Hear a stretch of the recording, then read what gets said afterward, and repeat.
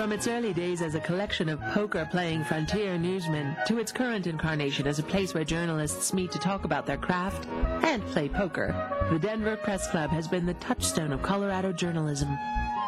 The first official meeting dates back to 1877 when William Byers, founder of the Rocky Mountain News, was elected president. The club's early members included legendary journalists Damon Runyon, Gene Fowler, and Lowell Thomas. They were a colorful, hard-drinking lot with a passion for gambling.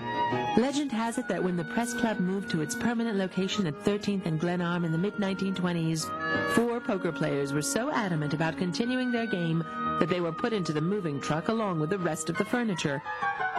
Today, the building is a historic landmark, hosting the longest continuously operating press club in America. The club's annual Damon Runyon Award honors outstanding achievement in journalism, exemplified by the greats of Denver whose faces line the dining room walls. The lobby bar displays Pulitzer Prizes awarded to Denver newspapers. Denver tramway straps once used to steady tipsy patrons have been removed.